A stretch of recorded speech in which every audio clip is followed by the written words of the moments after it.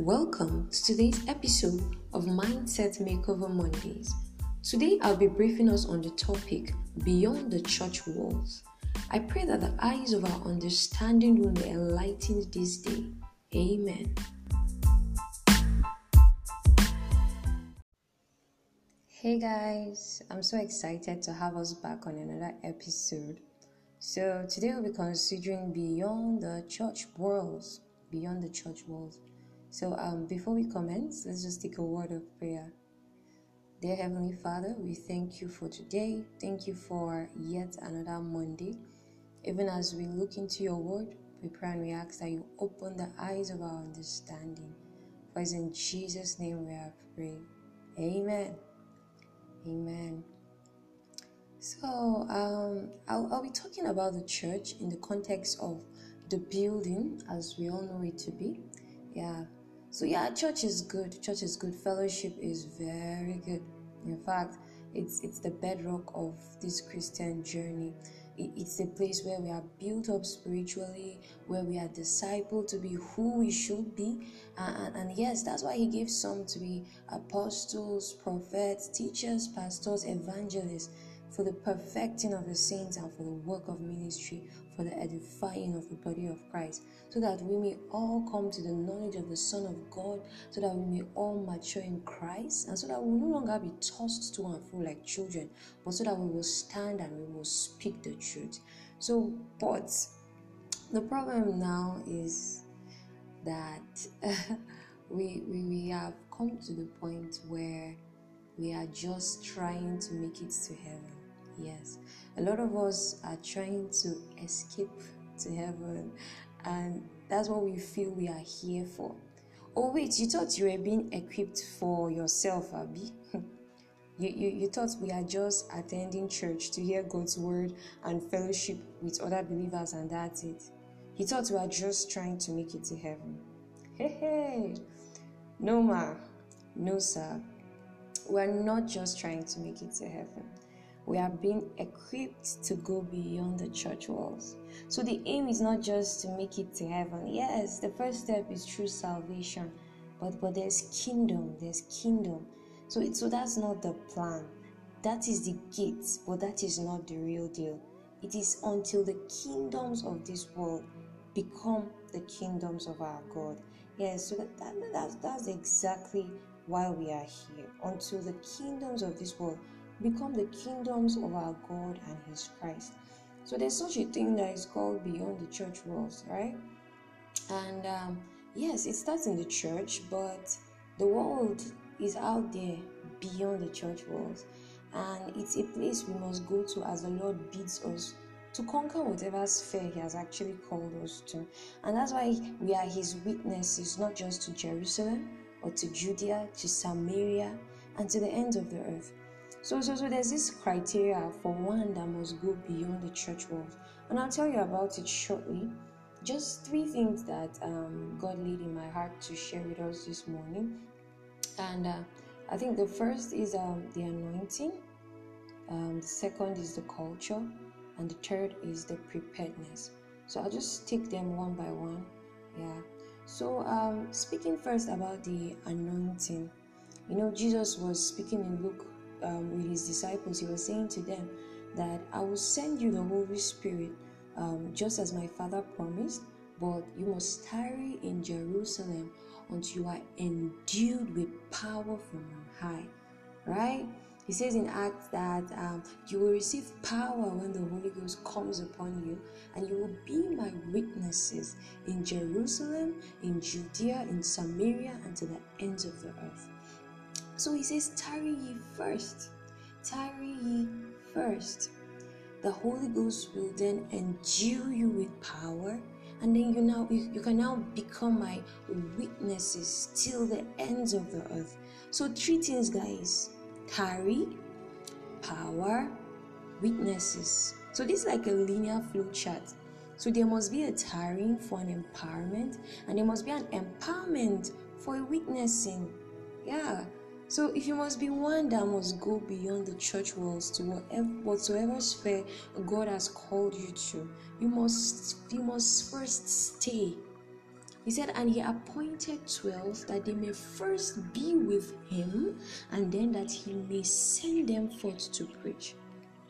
So you must stay with him and learn of him before he sends you forth.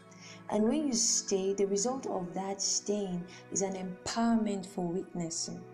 In that when you step out into that mountain, you're going out with all the power and authority that's needed for you to conquer. You know, John speaks of himself as one that baptizes with water, but Jesus, who is to come, of course he has come already, more powerful than he is, will baptize with the Holy Ghost and with fire. So here's our main guy. Our main guy here is the Holy Spirit. He's the one within us. He's the one to empower us. But we must first stay. We must first stay with him. We must know him first. That's the principle, guys. So when the disciples were tiring, waiting for the empowerment of the Holy Spirit, what do you think they were doing? Did you think they were playing? No, they were not. Do you think they were trying to do heavenly race? Yes, you get what I mean. Well, they were praying and they were giving themselves to study of the word. They were converting their potential energy to kinetic energy. So this is what we must do, guys. We must stay. For that energy to be translated to power, we must stay. And he must be the one that sends us forth after we have stayed with him. So I hope we get the gist now about the anointing. We must be anointed to go beyond the church walls. We must be empowered to go beyond the church walls. There's an anointing for each and every one of us, depending on where God is sending us to. And for us to be empowered, we must stay with him. We must stay with him. And then, okay, let's move on to the second point, which is the culture. So this culture speaks about the character of righteousness. The character of righteousness. Matthew 5 says that ye are the light of the world, a city set on a hill that cannot be hid. Nor will men light a lamp and put it under a bushel, but they will put it on a stand, and it will give light to all that are in the house. So let your light so shine before men that they will see your good works and glorify your Father in heaven. So the culture and character of righteousness. Well, we're taught in high school then that culture is the way of life of the people and all of that. I agree with them. I totally agree with them. And so when you hear house, from a person's intonations, you know where that person is coming from. There's no doubt that that person is most likely a Yoruba person.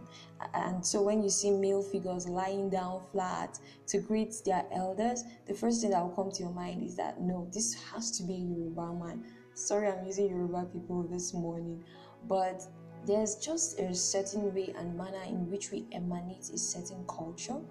But which culture would you be identified by?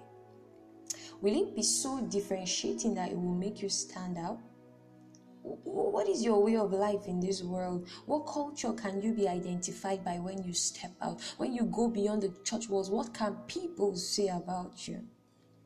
You know, Matthew 5 says, let your light so shine before men that they will see.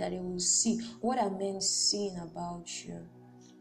Can they see you or hear you and say that truly this one is not one of us? So can they say that truly this one cometh from another place? Surely he's not from amongst us.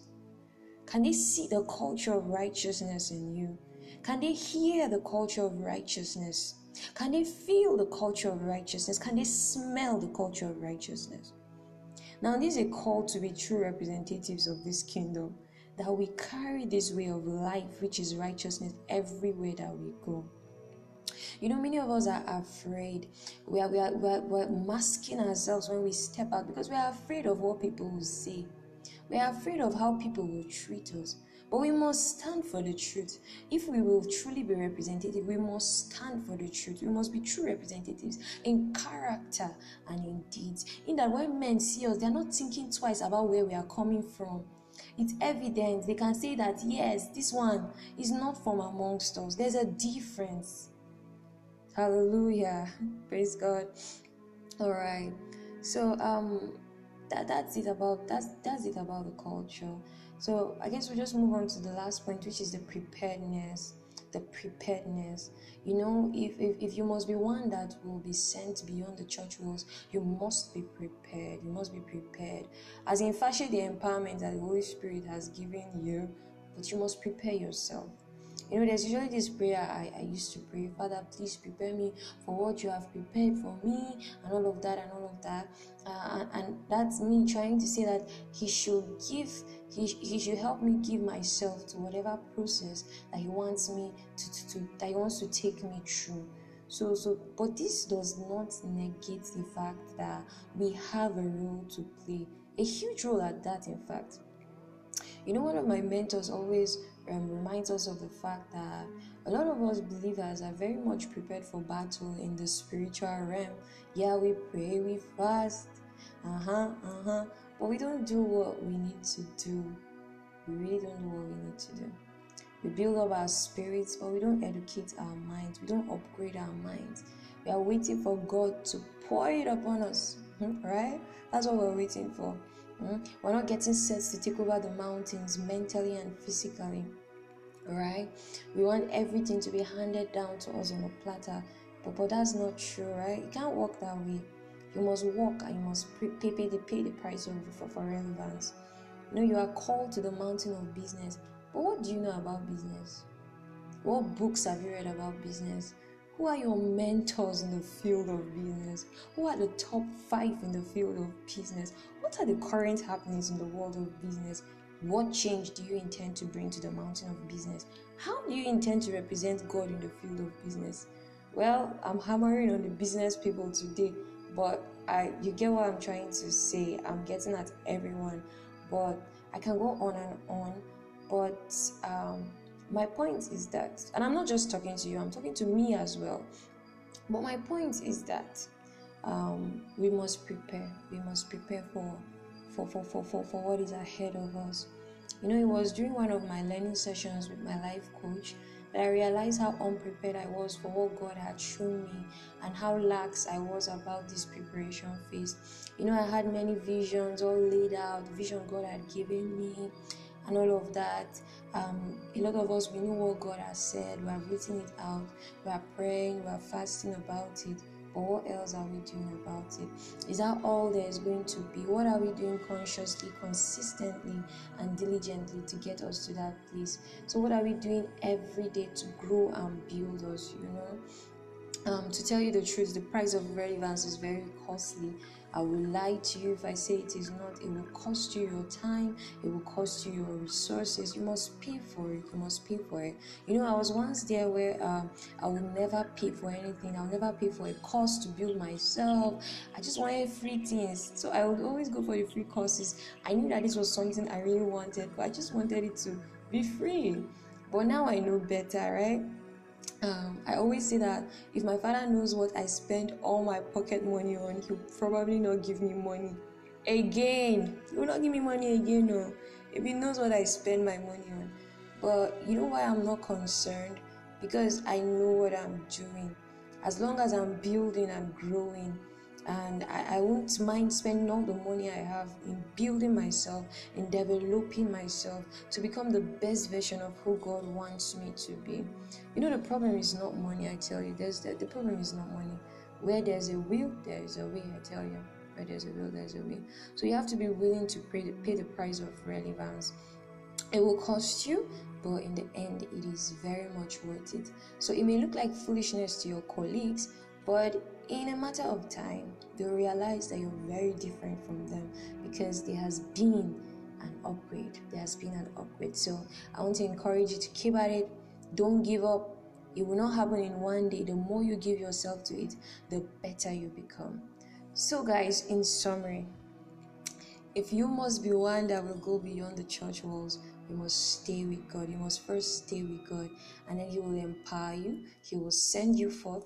And as a representative of this kingdom, you must carry on the culture of righteousness wherever you go. You must also play your part in the place of preparation as the Lord leads you and helps you. So I hope you got the message for today. All right.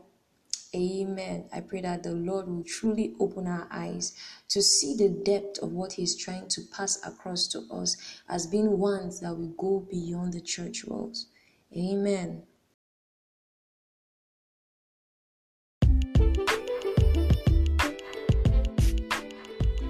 Thank you for listening to today's episode of Mindset Makeover Mondays. Do subscribe to this podcast and share with your family and friends. You can follow me on Instagram at Wara Thompson to leave your questions and reviews and for more updates. See you next week Monday. Thank you.